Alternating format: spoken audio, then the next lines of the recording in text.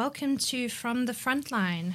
I'm Andrea Combs, and with me in the studio tonight is my dad, Dr. Peter Hammond. Welcome, Dad. Thank you, Andrea. Today we are discussing Confronting New Challenges. So, Dad, as Frontline Fellowship looks back on over 40 years in the field, what are some of the lessons that we need to learn as we respond to new challenges ahead of us? The gospel never changes. The word of God is our sole authority, but techniques, technologies, challenges, threats do change. And my adventure of discipleship began on 3rd of April 1977, and it's continued to accelerate over the last 45 years of missionary service. And during the last 40 years leading Frontline Fellowship, I've traveled to 42 countries, ministered in 38 countries, and been involved in 8 wars and lived through 3 revolutions. And there's a lot to learn. But what I have noticed is, first of all, what Karl Marx said, the first battlefield is a rewriting of history. We've seen a lot of Marx's disciples rewriting history, rearranging reality, manipulating the mass media to bombard everyone with no end of deception, distraction, disinformation. I think that's one of the important things that our mission's been doing over the years is recording history from the perspective of the persecuted church. And the book Frontline Behind Enemy Lines for Christ seeks to be a voice to the persecuted church and letting the people of Mozambique and Rwanda and the Congo and Nigeria and Sudan have a voice. And the victims who've been ignored or just rolled over by the Marxists and jihadists in different cases, or the globalists. And so I think it's super important for us to understand that we are influenced by 5 culture-carrying, culture-shaping institutions. And the first is education. Next is entertainment, news media, religious institutions, political institutions. Now, Marxists have identified these 5 areas for infiltration and subversion. And we can't help but notice that because, well, we've seen schools in many cases have been completely hijacked by Marxists or globalists. And there was a time just before I was born when almost all the schools in all of Africa were mission schools and church schools.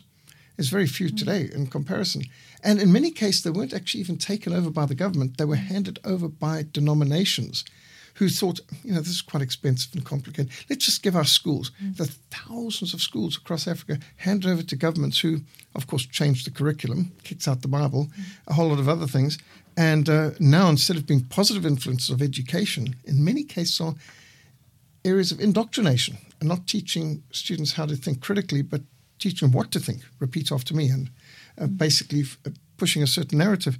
So the indoctrination is one of the big problems we find. And whereas in the past, missionaries went out and planted a school to minister to the mind, a clinic to minister to the body, and a church to minister to the spirit, today churches are mostly expected to work on a spiritual level. And education, well, that's the government's department. And health, well, that's normally wrecked by the government.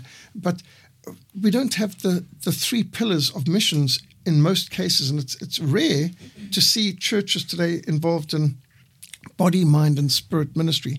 But you need to remember the Great Commission is to make disciples, not just decisions and converts, disciples. And that means we need to be training in all areas of life, applying the Lordship of Christ to all areas of life. And I think in many ministries this has been lost. And so the missionaries of the 19th century went out and transformed nations. We've seen this deteriorate down to where it's a superficial impact where we don't want to infringe on too much of what is now considered secular. And so missions in Africa have gone from being very deep and very impactful when ministries ran the schools, the clinics, the hospitals, and the churches, to a situation where now an evangelistic crusade is meant to solve the problems, whereas that's actually only meant to be a starting point. So yes, I think this first battlefield, the rewriting of history, that's also why we've written so many history books over the years, speaking for the persecuted church, like In the Killing Fields of Mozambique, Holocaust in Rwanda, Faith and Defiance Sudan.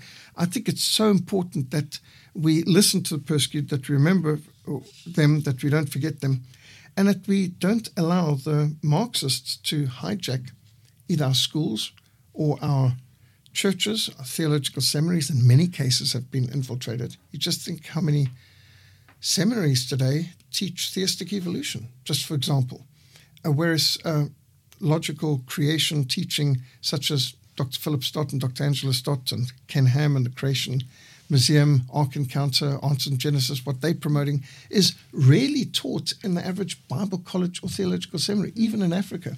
And so you can see there's so much to be reclaimed: education, entertainment, news media, religious institutions. We have seen these pillars of Christian civilization weakened and undermined by Marxists who, following the Gramsci strategy, the termite strategy of rotting from within. Yes, indeed, with the corruption and rewriting of history and education, how do you think that this specifically affects the church? What are the challenges that the church faces today? The church has faced tremendous problems on this because of the cultural corruption. I mean, the Marxists have a corrupt and conquer and a confused divide and conquer strategy. And so this has led to tremendous social upheavals and breakdowns of morals, not just in the world, but in the church, because most people in the church have gone through the world's schools and the world's colleges and are influenced by the world's news media, which in many cases is giving more disinformation than real information and distracting people. I mean, how much of the news is given from God's perspective, and how much news is given of what God is doing in spite of the evil in the world? But instead what we have is distractions. And I think it's been well said that when you get any major news focus, look around for the real story that Satan is trying to distract you from. And we need Christian journalists, we need Christian teachers, we need Christian doctors, we need to be involved in all areas of life. And so a good, effective mission needs to be looking at all areas of life, applying the Lordship of Christ to all areas of life, because the Lordship of Christ affects everything. And we can't just be fitted into a slot where, for an hour or so on Sunday morning, that's where the gospel fits. The rest of the week's in the hands of the secularist. No, that's not acceptable for us. Yes, so it seems that the news and media has impacted the church long before today. Am I correct? It's not just horribly a new so. thing. Oh, no, However, no. I mean, it's been going on for nearly a century. Right, but how do you think the news has really changed over the last century? So there was a time when the news media related stories in the light of God's word. And so storms and lightning were seen as displays of God's power, and duels were seen as people fighting for pride and ignoring what our Lord said of don't fight over an insult. And they would see that there was connections. There was often moral stories told, and people who had committed hideous crimes. It was shown how their moral character had been corrupted. And so you look at the old news stories and you could see that there was moral equivalence and application to the blessings of obedience, the curse of disobedience. There was consequences. But now it's like, cars crash, people get murdered, wars happen, random events, there's nothing to see here. And yet, if you look, you can see there are connections. So, for example, as somebody who actually reads the police reports at the end of each year, I noticed something quite fascinating, that the vast majority of murders take place on Friday and Saturday nights in South Africa. Most of the murders take place in and around bars and shebeens and places where alcohol is served. Most of the people who commit murders are under the influence of alcohol or drugs. Most of the victims are under the influence of alcohol and drugs. Most car accidents happen as a result of influence of drugs and alcohol. And in fact, it's not just the drivers under the influence, but many of the pedestrians. Most of the pedestrians hit by cars and most of the cycle accidents also, they're under the influence of alcohol and drugs. And you can carry on with drownings, most domestic abuse. So just look at the police annual reports, you can see actually there are some connections here and lessons. But the average journalist today, nothing to see here. There's no connection whatsoever between morals and news. And yet the journalists historically saw the connection between biblical principles, the violation of biblical principles, and crimes and chaos, and the excellent results of good family education, moral Christian discipleship on good character. So they used to be actually more uplifting and more educational, whereas now you bombard with a whole lot of images and facts, which is often quite depressing, but there's no lessons to learn. Yes, no, that's certainly a very terrifying thought. Would you say that there's a specific approach that we may have to rise to this challenge that we face today? Yes, so this is the whole thing. We want to be a Bible-based mission, and that's even seen in our badge, the sword, the word in Africa. And we want to be Bible-based, Christ-centered, Africa-faced from the beginning. And our mission grew out of the Cold War in a real sense, because when communism controlled 1/3 of the world's population, Rhodesia, where I grew up, Southwest Africa, where I served, and South Africa, were in the very front line of the hot part of the Cold War. And we were resisting the southward expansion of Soviet-sponsored communist terrorism. And it became clear during our all-night prayer meetings that the best form of defense is attack. And so the work of Christian missionaries and Bible smugglers, gospel radio broadcasts, underground churches and training chaplains for the resistance movements like Renamo in Mozambique and UNITA in Angola, all of this played a key role in undermining communist states from within. The vision came as we were in our prayer meetings, and this led to the formation of Frontline in many ways, as we were praying away through Operation World and seeing the needs in countries on our borders like Mozambique and Angola. And I said to our people, the communists are coming to us with hatred and with landmines and bombs and terrorism, hate. Have we ever gone to them with the gospel? I mean, has South Africa sent missionaries to Cuba? I didn't know of any. Have we ever sent missionaries to Russia? Not at that stage. And I didn't even know that we had sent that many missionaries to Angola and Mozambique. And so the vision was, well, they're attacking us with terrorism and hatred and Marxism. Why don't we counterattack with the gospel and undermine them from within? Because, in fact, our Bibles will be making a bigger impact than their landmines, except for good. Ours won't be harming lives, we'll be changing lives. But the whole idea was, well, they are supporting terrorists to attack us. Why don't we go and help the resistance fighters within them? Train chaplains, give them Bibles, teach them how to start Bible-study prayer groups. And so we saw a transformation of the resistance movements, UNITA in Angola, Renamo in Mozambique, later the Sudanese People's Liberation Army, up SPLA in Sudan. And we saw them throw out their commissars, put the chaplains in as a key place and get rid of the Red Stars. And a whole lot of things transformed. I mean, SPLA went through a major transformation. It had started as a Marxist group, started out of Ethiopia, working into Sudan, back when Mengistu was the dictator of Ethiopia. And the SPLA changed in the 90s into a more Christian-orientated army, very responsive and open to the gospel.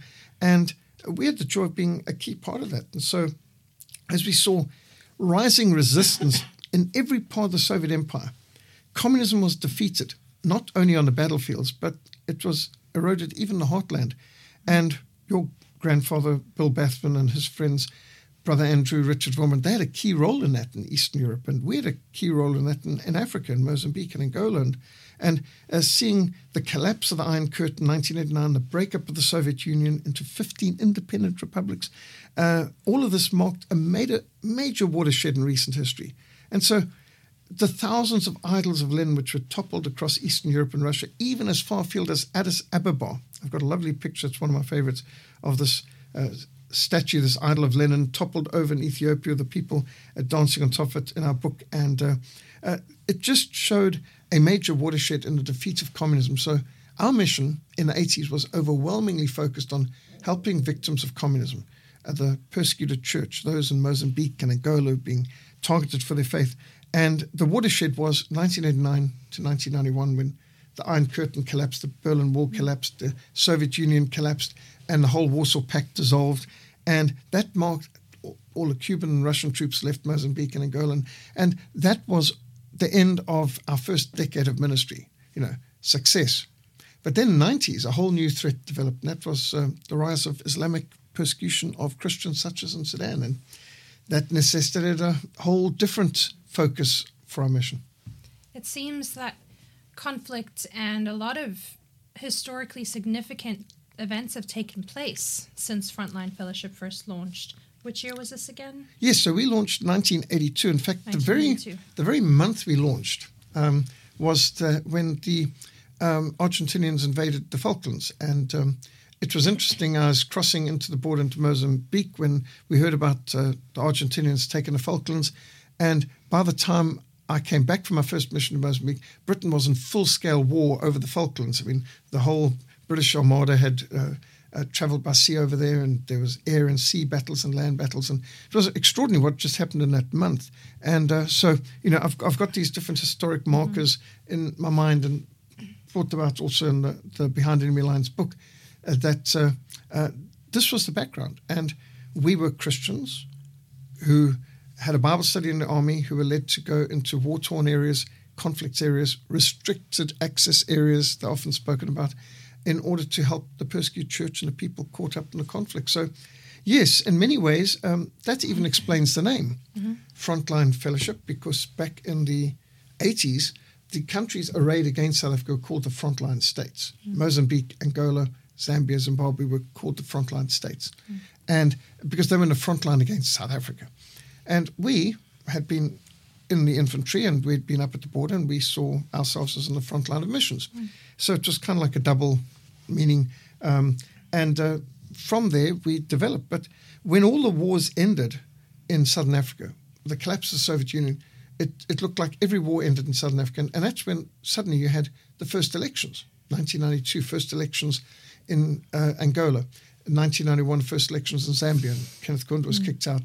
And friends of ours who we'd met in prison were now the government of Zambia, and went from being a prohibited immigrant to being a VIP, whisked through without seeing customs, going into Zambia as guests and received by the president and the vice president and the minister of foreign affairs and home affairs and information and all that. And that was tremendous. And we saw the first elections taking place in Mozambique, 94, South Africa, 94, and so on. So you could see that as the Soviet Union was pulled out, as the Cold War was won, it opened the way for political, peaceful solutions throughout the whole of Southern Africa. And that's why our mission was now open to, okay, Lord, where are you leading us to now? Because now any missionaries were legal and allowed into Angola, Mozambique, and so we saw our main mission fields now opened up to bigger missions with far better resources who could do a lot more. And so we were looking, okay, where can our mission, our small, unique, focused mission be best used? And that's when the Holocaust in Rwanda broke out. And I didn't have the money for a plane ticket, but when I looked at all my frequent flyer miles, I could cash in with SA and get a free ticket to Nairobi and back. And so I then hitchhiked from there and got into Rwanda and was able to distribute hundreds of Bibles to people in the prisons and get the testimonies of the people. And from there, I hitchhiked into Sudan and took hundreds of Bibles and saw evidence that there really was persecution church in Sudan and the needs were great. And this is, in fact, the most colossal, underreported story ever, as far as I could see, that the largest country in Africa was in the grip of the longest war of the 20th century. The oldest community of Christians in Africa were being targeted by their faith, and there was nothing being said about it in the Christian media or in the world's media. And we sort of almost stumbled upon it, and I got a Macedonian call from Kenneth Barenga who said, you must come to Moreland. And that really was where our mission established its base, and that was the beginning of 27 missions of mine into Sudan, and our mission has done something in the region of 80 or 85 missions by now, if you take all of our teams, since 1995 into Sudan. And we've distributed hundreds of thousands of Bibles and books there. So our whole focus in the 90s shifted dramatically to meet the Islamic threat and to particularly respond to the challenges in Sudan. Wow. Well, there's no doubt that since Frontline Fellowship was born, literally on the battlefield, you have seen countless battles, both figurative and literal, since then over the last 40 years.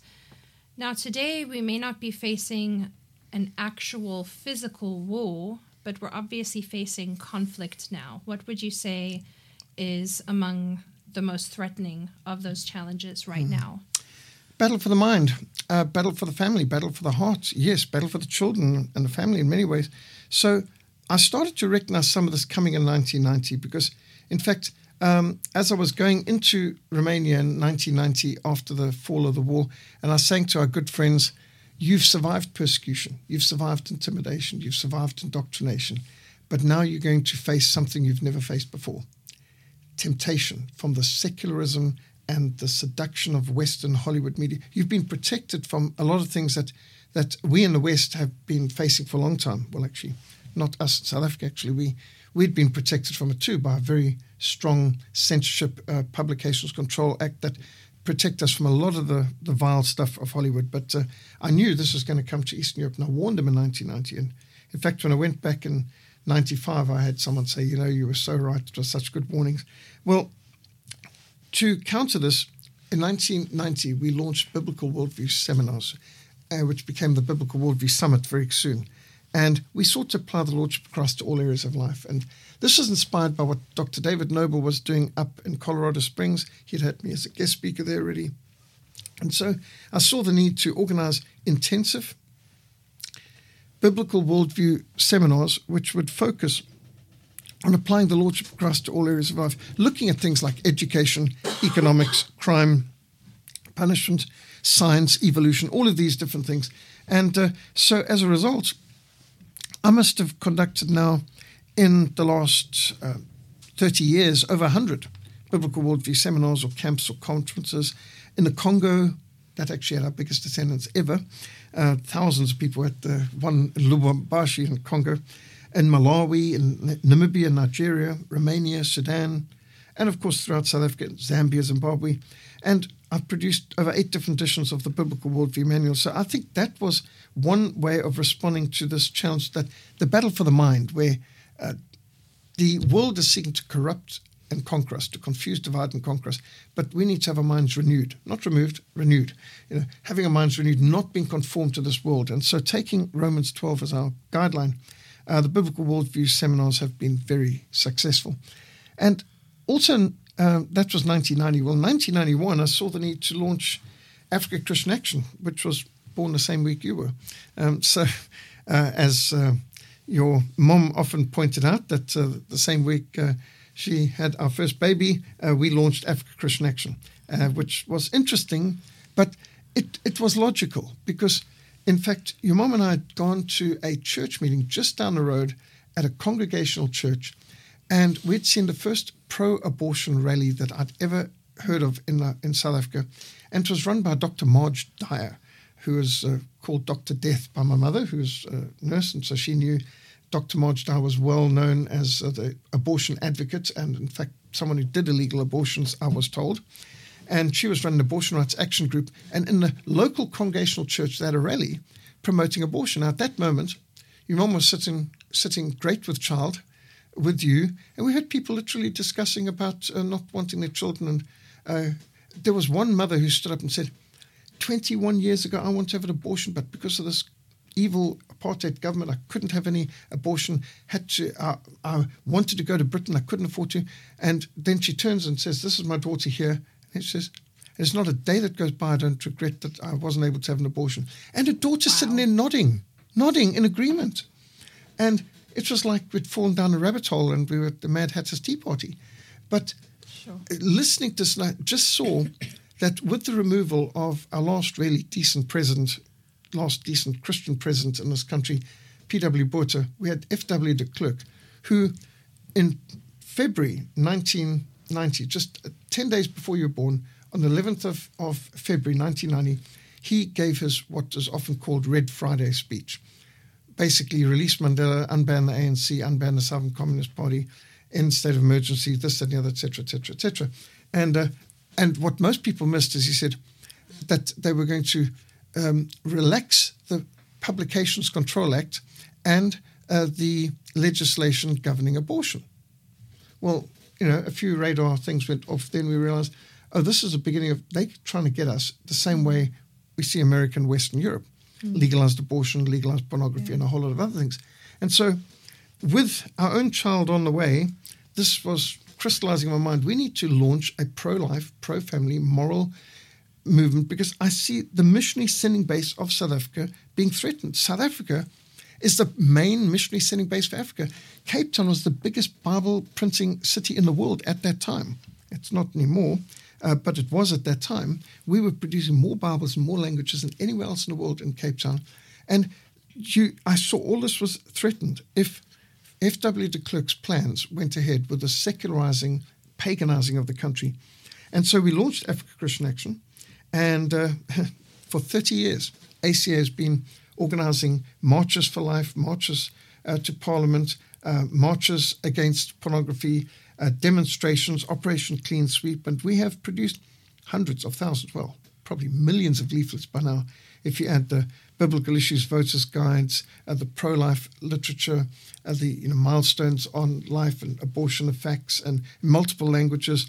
And we've produced books like Fight for Life, Pro-Life Handbook for Southern Africa, Make a Difference, Christian Action Handbook for Southern Africa, Finding Freedom from the Pornography Plague, and a whole lot of others, Biblical Principles for Africa, Porndemic, How the Pornography Plague Affects You and Your Family, What You Can Do About It, The Pink Inquisition, and so many other of these different materials. So we've had thousands of radio programs for Afro-Christian Action.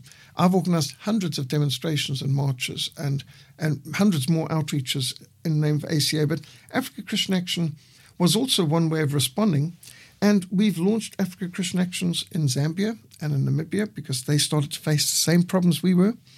And at about the same time, we saw education was going to be a problem because immediately the government was starting to get rid of the so-called Christian national education that we used to have. And what was going to replace it? Well, it didn't look very promising. It looked very secular, very pagan. And so we started to promote homeschooling from 1991 already. And we helped theocentric Christian education get going. In fact, they were the oldest homeschooling movement in the country, launched by Alison Shortridge. True. And then we saw that there needed to be more help. And so we also launched Christian Liberty Books, which since 1995 has imported homeschooling books, exported, wholesaled, published, retailed textbooks and curriculums for Christian schools, teachers, home educators. And these were just some of how we were still doing our cross-border ministry. We were still doing all the evangelism and we were doing all of the discipleship across the border. But we saw we were now fighting on the home front as well. Our missionary sending base was being eroded and we needed to be relevant to the threats back at home as well. Wow. Well, there's no doubt that there's been a lot to keep you busy over the years. But some may be wondering now, has any of it made a difference? And if so, how do we even know that these campaigns, these rallies, these marches actually make a difference? Well, we know we've made a difference on many levels. For example, there was a major attempt back in 1991 to legalize abortion in Namibia. And a team of ours went up there and I led the team and we spoke just about throughout the whole country, which isn't too difficult because Namibia is not it's geographically big, but there were only about 1 million people at that time there. And we, through the only 2 radio stations in the country at the time, dominated the airwaves. We made big impacts. We managed to get on TV. And we managed to be so successful that the attempts by the governing party to legalize abortion failed and has continued to fail ever since. Well, in Zambia, our Zambia Christian Action was so successful that we managed to roll back the legislation that had legalized abortion to where abortion was banned, where pornography was banned. In fact, they've got stronger pro-life, pro-family legislation in Zambia than we have in South Africa. And Zambia even went as far as declaring itself a Christian country with a constitutional amendment. And we were invited by the heads of cabinet heads, such as Minister of Education, to do biblical worldview seminars and teacher training colleges, to minister on the national TV and radio. And so Zambia, we had successes. Now in South Africa, we've been up against a much more determined globalist agenda, which has been very hard to stop. But they tried to declare South Africa a secular state in 1995. In fact, Cyril Ramaphosa was the chairman of the Constitutional Convention, which was trying to put this about. And in the legislation, constitutionally being a secular state, no religious gatherings would be allowed in any government school building, any city hall, etc. Well, most churches in South Africa don't have their own buildings. Most churches in South Africa need to gather in classrooms and school halls and everything from town halls and so on. And so we mobilized 30,000 people to march to Parliament to protest this very aspect, and they had to back down on the secular state very quickly. That was one of the successes there.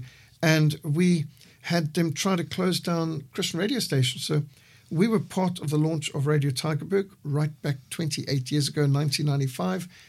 We were on the very first month, the first English-speaking program on Radio Tygerberg.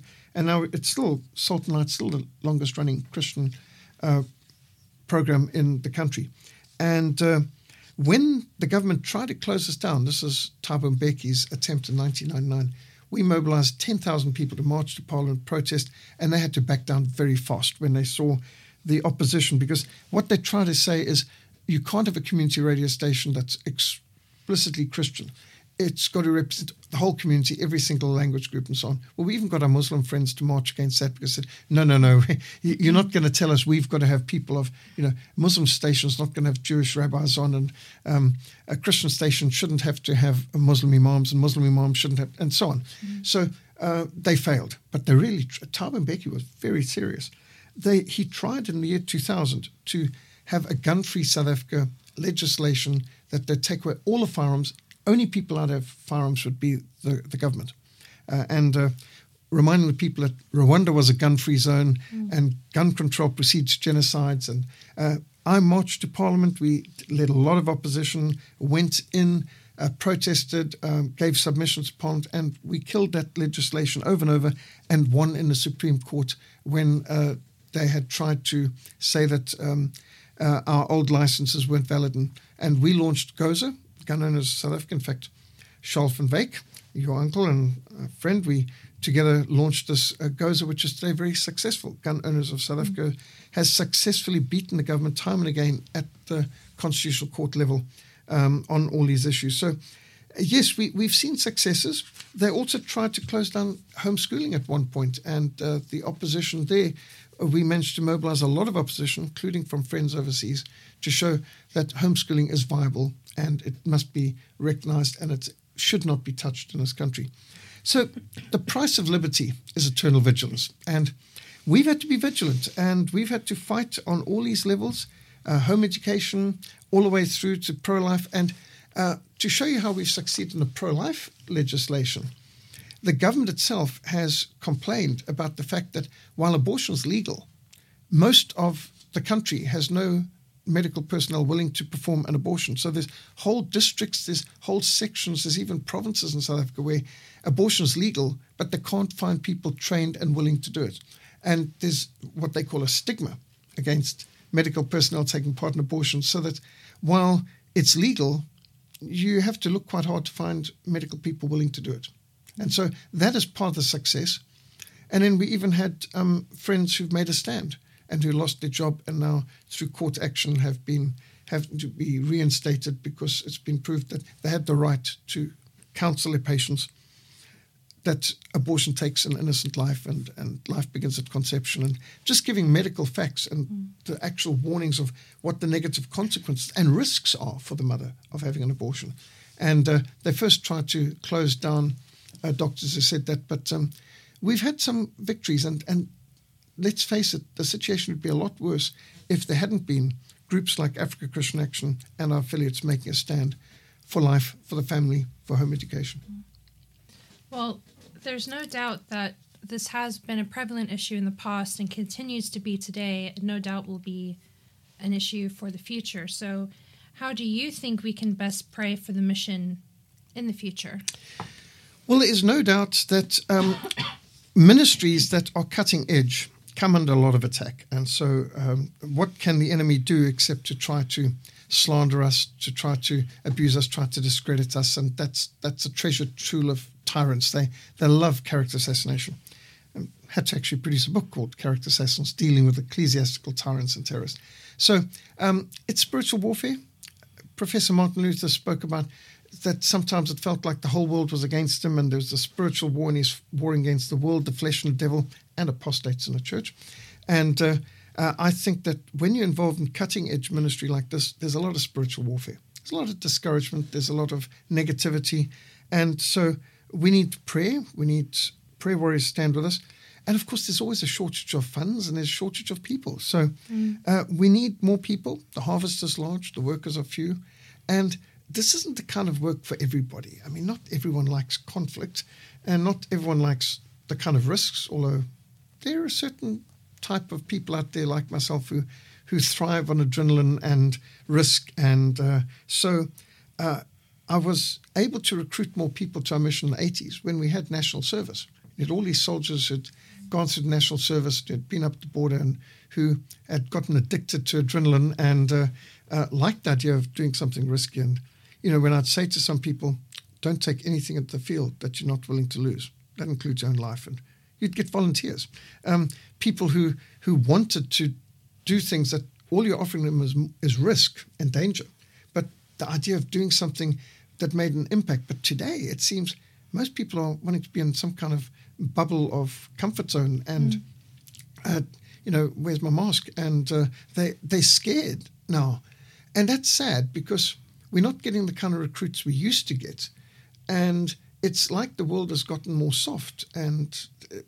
But nevertheless, there must be those who like a challenge and who want to make a difference in the world. And so I think this is one thing that in our last chapter of the book, Behind Enemy Lines, put out the challenge of, do you want to change your world? And do you want to be part of this mountain marathon relay race and contending for the faith and getting into the areas which are meant to be restricted access, where the Bible is not legal or allowed, and making an impact, dealing with areas where it's dangerous, even illegal to be a Christian. So I think that's so important. In fact, that's why we're starting our next Great Commission course the end of this week.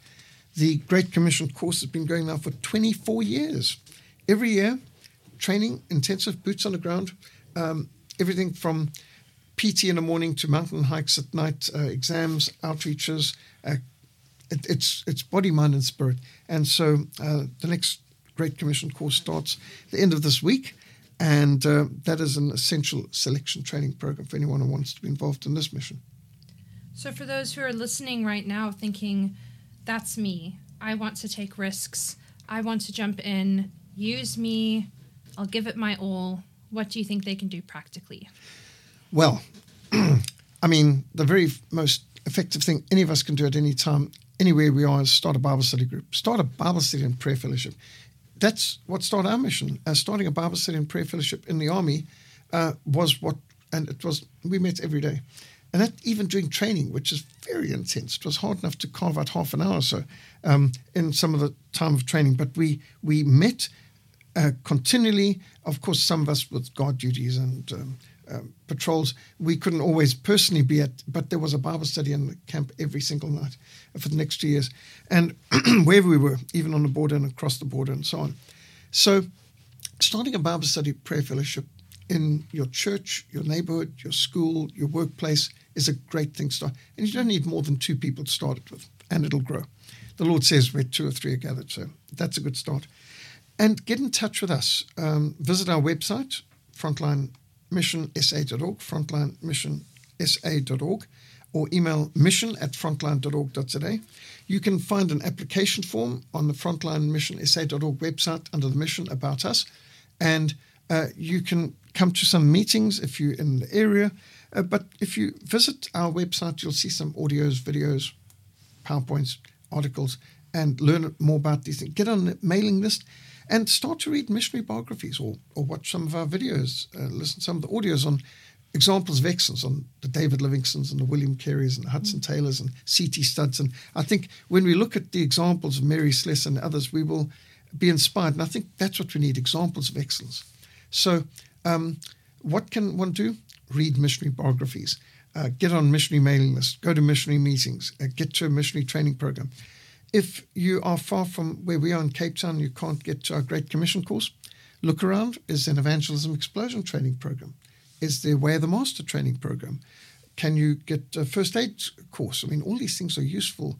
And Muslim evangelism, there's so many different programs that may be available to you or online, but the best is if you can be in person. So get training, all the training and experience you can. None of that will ever be wasted in missions. And for those who are interested in the Great Commission course, how can they reach out? Yes, so it starts on Friday the 24th of July, this Friday. June. 24th of June. 24th of June, that's right, this week. And you just have to write to mission@frontline.org.za or go on the frontline-missionsa.org website. Look under events, you'll see the poster. You can see some videos. You can see some photo reviews and reports on previous ones and what others have said, and get a bit of an idea of what you're committing yourself to. So it's not too late if somebody's able to reach Cape Town by Friday afternoon. Great Commission course, and it's 3 weeks intensive. Mission at frontline.org.za or visit www.frontlinemissionsa.org. Well, thank you, Dad. This has been a very enlightening conversation, and I know there's lots more we could discuss, but for now, we need to wrap up. So thank you so much for all this information, for sharing some of this information from your book, Frontline, Behind Enemy Lines for Christ. You can find it at our CLB bookshop. And also ebook and print on demand these days to make it easier where everyone is. Yes, if you're not able to stop into our shop, you can always find it online. So for tonight, this is From the Frontline, Confronting New Challenges. I'm Andrea Combs, and with me tonight has been Dr. Peter Hammond, my dad. Thank you, Dad. God bless. Good night. Good night.